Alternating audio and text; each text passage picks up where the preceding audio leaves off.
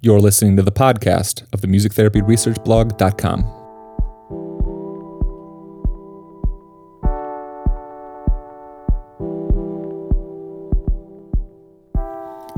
Blythe and I were pleased to be joined by Dr. Felicity Baker from the University of Melbourne in Australia, who teaches music therapy down there and is a prominent researcher, and also as part of our Journal of Music Therapy editorial board series. And Dr. Baker happens to be the associate editor of JMT at this point in time. So we were very pleased to have her on to talk a lot about her personal research, but also a little bit about the role that she plays as associate editor.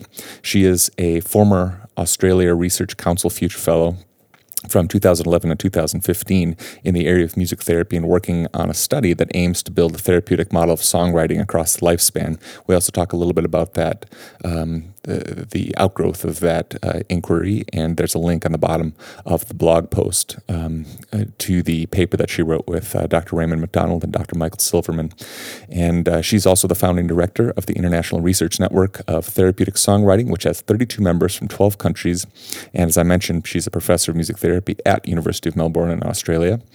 Her clinical and research expertise are predominantly in neurorehabilitation with a special interest in communication rehabilitation and facilitating emotional adjustment to a changed identity via various music therapy methods. She is national president of the Australian Music Therapy Association, the national peak body for the discipline, and former editor of the Australian Journal of Music Therapy. She holds editorial board membership on the Journal of Music Therapy here in the States and the Nordic Journal of Music Therapy, and has taught on international music therapy programs in Taiwan, USA, Germany, Denmark, Norway, and the United Kingdom.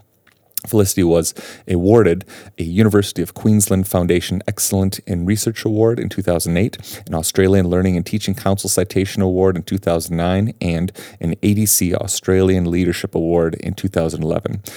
Dr. Baker has published widely with over 70 publications and is best known for authored and edited texts, including Music Therapy in Neurorehabilitation, a Clinician's Manual, Songwriting Methods, Techniques, and Clinical Applications for Music Therapy Clinicians, Educators, and Students, and Voice Work in Music Therapy Research and Practice. And we are very pleased to bring you this podcast with Dr. Felicity Baker from the University of Melbourne. But I need you to know I didn't mean to do you wrong. There you say. Thank you very much for joining us for this music therapy research podcast. And Felicity, would you talk a little bit to start us about your pathway to becoming interested in music therapy research? Yes, thanks, Andrew. Yeah, I think my interest was really sparked by my clinical experience working with adults with acquired brain injury, and it was back in the sort of mid to late 1990s, and I was working with people with post-traumatic amnesia, and the hospital that I was working at was very anti-music therapy with this particular phase of recovery, and was saying that it would overstimulate them, and I begged to differ. So I embarked on a project then, and with quite dramatic results, which actually led to change in their policy for practice. And from then onwards, I really just like the idea of continuing to contribute to knowledge in our field. That's really interesting that you see that impact of research on practice and on policy. That's excellent. Can you tell us a little bit more about the research in your current position and some of the challenges to starting up a line of research? Okay, so I think one of the main challenges with research is around money. In order to get a really good research agenda, you need to have a lot of money to support that. Otherwise, you tend to just focus on small-scale projects, and it does take time to build the track record that you need in order to kind of secure that money.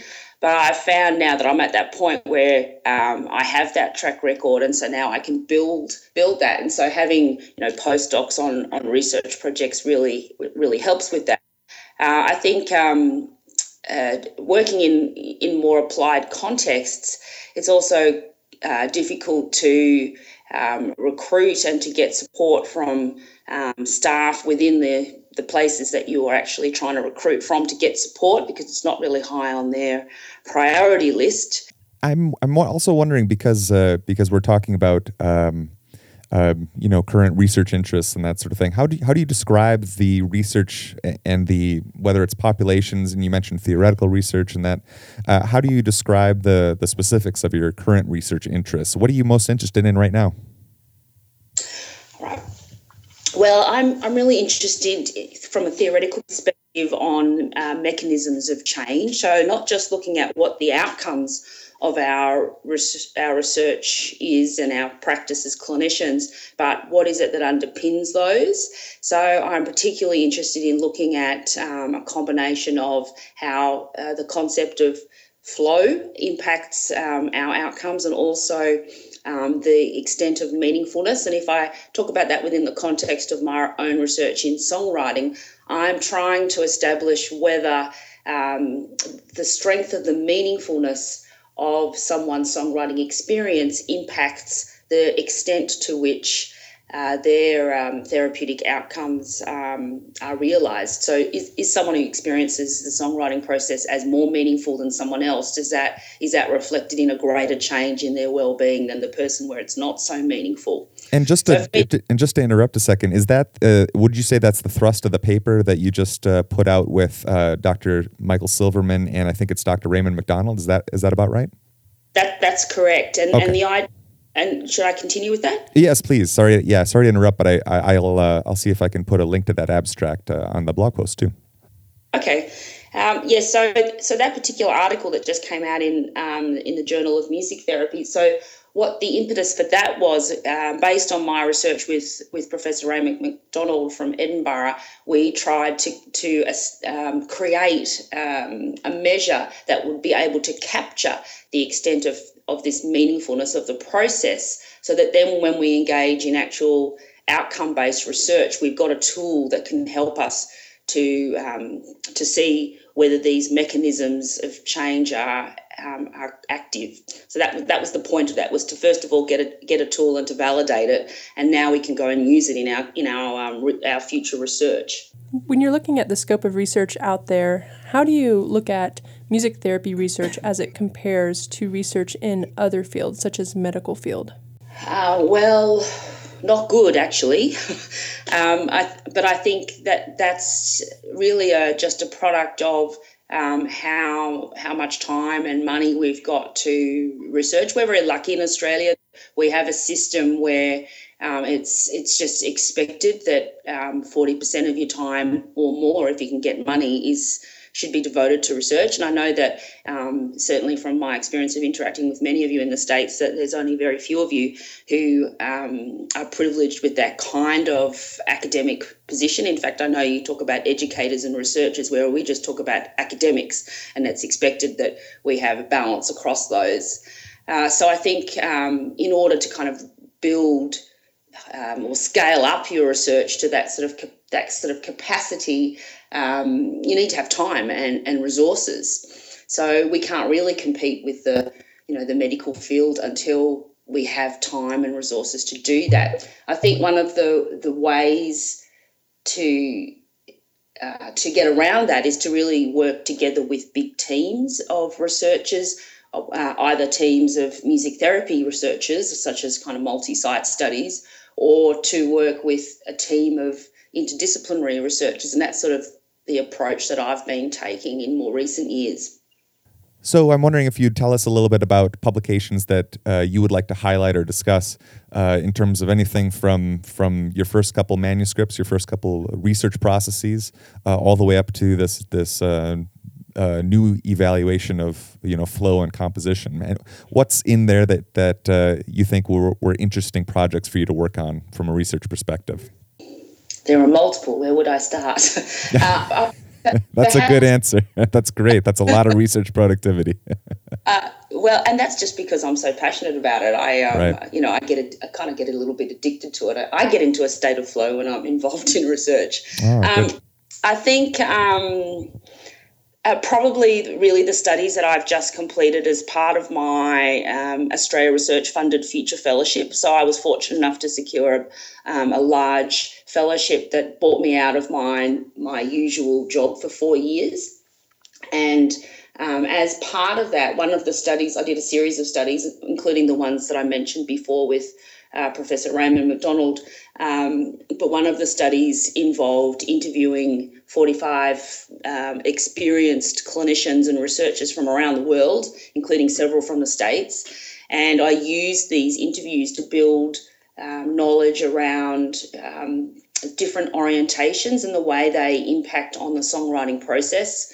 So, for example, I looked at how does, for example, cognitive behavioural therapy, how does that orientation influence a songwriting process compared to, say, community music therapy? And that's been particularly interesting for me because I'm very keen for music therapy researchers when they report on their use of, for example, songwriting, to be quite specific about what type of songwriting. I mean, songwriting is many things. And when you just see in the method section, I used songwriting as the intervention, well, what does that mean? I mean, that can mean 1,000,001 things. And so I really wanted to drill down to connecting orientation with the way it's practiced. Just looking at all the different research studies you've done a lot of different research in several different areas with a lot of different teams of researchers. And I'm wondering if you could tell us what it's like being on a research team. What is that experience for individuals who may have not done that before? Okay, well, I can take two perspectives from that. I can talk about it from leading a team, but I could also talk about it from being a participator where somebody else leads the team. And I think in some ways I prefer to be someone who leads the team because you can, I guess, steer the research in a direction where you're most passionate. But for example, at the moment, I'm working on a grant application that involves a music psychologist and believe it or not, a dramaturge who, for those of you who don't know what that is someone who writes theatre scripts, and also a researcher from the Monash Accident Research Centre. And we're creating this idea about how we can use music-based theatre performances to impact people's knowledge and attitudes towards road safety. We're going to be targeting learner drivers in this particular project, and I get really fascinated by the types of knowledge that these team members contribute, and they really open me up to thinking about music therapy quite differently. Whereas when I take the role of a participant in somebody else's research, a researcher on somebody else's team, that has kind of a different feel as well, because you are, I guess, shaped a little bit about what their passion is, and you're brought in for your particular expertise. But I also still grow from that process of learning about how they do research, and I think I've become a better researcher as a result of that. Limiting myself to just doing research with music therapy, with other music therapy researchers, I think would be a limitation for me. Right, the interprofessional aspect, bringing in all the other points of view. I think that's an interesting way of talking about it. Not just from a research perspective, but it's what we do clinically too. Mostly working with other professionals as well. You're spinning a lot of plates here in terms of research. How do you manage to? Do you have a process where you manage all the different research projects you're going on? What stages they're in? When you get a research idea, does it go in the little journal that's by a nightstand or something? How do you actually from start to finish keep track of all the different research projects that you want to undertake? I see myself as having a research agenda, so I have an idea about where I want to be and where I want my research to go. And so then I start to think about ways to get there. And because I like the idea of my research to have broad applicability, I tend to think about, well, what are all the arms associated with getting to this kind of endpoint? And I plan them out that way. And I don't, as I said before, I don't run all of them. Other people run it for me, some of them. For example, I have an Australia Research Council grant at the moment, which also my colleague Jeanette Tamplin, who you may be aware of, is on as well. and we have a postdoc who pretty much runs it for us now. So we wrote the grant and designed the project, and she now runs with it. And every Friday afternoon, she sends us an update about what's happened during the week and with questions and things like that. So I don't have to keep it all in my head all the time, fortunately. So it's not just a series of whiteboards with color-coded markers flying around your office or anything like that. Is that what you're saying? I wish I was that organised. Right. I have little scrap pieces of paper. I use my iPad a lot with I have like a little notes page, right? If something comes up, I go, I might write that down because I'll forget it. Yeah. As the associate editor with the Journal of Music Therapy and also on different editorial boards, you've read a lot of research. Can you give our listeners some advice on manuscript preparation? It might seem rather obvious, but read the guidelines. Because you'd be amazed how many come through that just don't comply with guidelines. I would say also read the mission statement of the journal, like pitch your article that meets their mission. And I think, sometimes you have to be strategic about that. I don't always write an article that is specifically about music therapy. I will shape it in a way that will meet their criteria. And I sometimes call it a music intervention rather than a music therapy intervention, because some journals don't even like the idea of therapy. It's a bit of a taboo word for them. Well, I'm also wondering, in the associate editor role, would you take us inside sort of the process? We had Sherry on, the editor of Journal of Music Therapy, and then there's all of us, as reviewers that are part of the editorial board. But what's the role of the associate editor in the process for the Journal of Music Therapy? What is your sort of job description, if you would? Okay, that's easier to answer. Well, what typically happens is the editor will assign me a manuscript to work with, and so what I would do is I would read the article and get a sense of who do I think might be appropriate to review that, and then I will select reviewers in the first instance to invite to look at those articles and provide a report. And then the trickiest part of the whole process is to take those reports from the different reviewers and pull out the most salient points to feed back to the authors.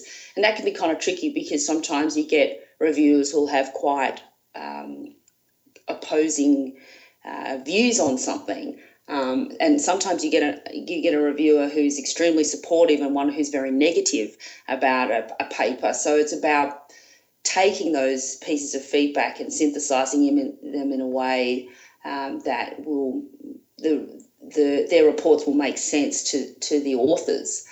So that's the main process. I have to say that it is quite difficult to find reviewers who are suitable for the papers and who are genuinely blind to who the authors are. That is becoming increasingly difficult as our field gets more and more specialised. I mean, now anyone who I think many people will see a paper that I've written and probably will not be blind to it because my research has become so focused that people will just guess that it's me. Right. And as an associate editor, I've experienced that many times where reviewers will have come to me and I know this paper has been written by this person, and so it makes my life difficult as an associate editor, but also it forces me to kind of look outside the people I know really well and do a bit of searching about who else might be suitable to review this article. So you know where the paper came from, and then you're looking for the correct people, the best people to review the paper, and so you're sort of like this. One of your main roles is as a liaison between those two parties. Would you say that's correct? Yeah, absolutely. And again, the challenge is also not just about finding the correct reviewer, but also sometimes the authors will make specific requests to not have someone particular review their paper. And when there are already very few suitable reviewers for that specific topic, that presents a new challenge again. It's like, well, this would have been my first person to go to, and they're saying they don't want that person to be reviewing their paper. Another question for new researchers out there, just any general advice you have for someone who is maybe a clinician and wants to get into research, or someone who's just starting to do research in music therapy? Yes, I got some advice to do what I didn't do. I would say the best advice I could give is to link yourself up with someone already experienced and have them mentor you, because you do learn a lot from observing a more experienced researcher, whether that's a researcher from our own discipline or from a related health discipline. That would be my first piece of advice. Link up with someone. So our last question for you today is about your perception of what is needed for the future of music therapy research. In terms of I think what I was mentioning at the very beginning about this idea of mechanisms of change, or some people would call it mechanisms of action, I think it's really important that we build research that has large capacity, so with large numbers of participants, where the medical field will really take it seriously, but also to ensure that we're really utilising music therapy interventions that are what we would call best practice. We really do need to understand also what underpins that. What are these mechanisms? Because if we better understand those, then we're better able to tailor our intervention to meet those mechanisms and hopefully have better therapeutic outcomes. So I think that's where I think we should really go. I'm also, as I mentioned before too, I'm also very keen on us being better at comparing different orientations, so using music therapy methods looked through different lenses and compare those kind of outcomes. So if I think about what I mentioned about my songwriting research, so how does songwriting that is practiced through a cognitive behavioural therapy, what are the outcomes associated with that compared to another type of songwriting practice like community music therapy? And, if you're using the same population, what are the differences in the types of outcomes that those particular songwriting approaches lead to? I'm filled with ideas just listening to you to give those suggestions out there. Thanks very much for those thoughts and for your time today for the podcast too. I really appreciated being able to talk with you much more about music therapy research. Yeah, it's been a pleasure. Thank you for the invitation. What hurts the most is that you're trying. Music for this podcast is called It's Gone by Oscar Key Sung from the album Live on New Weird Australia.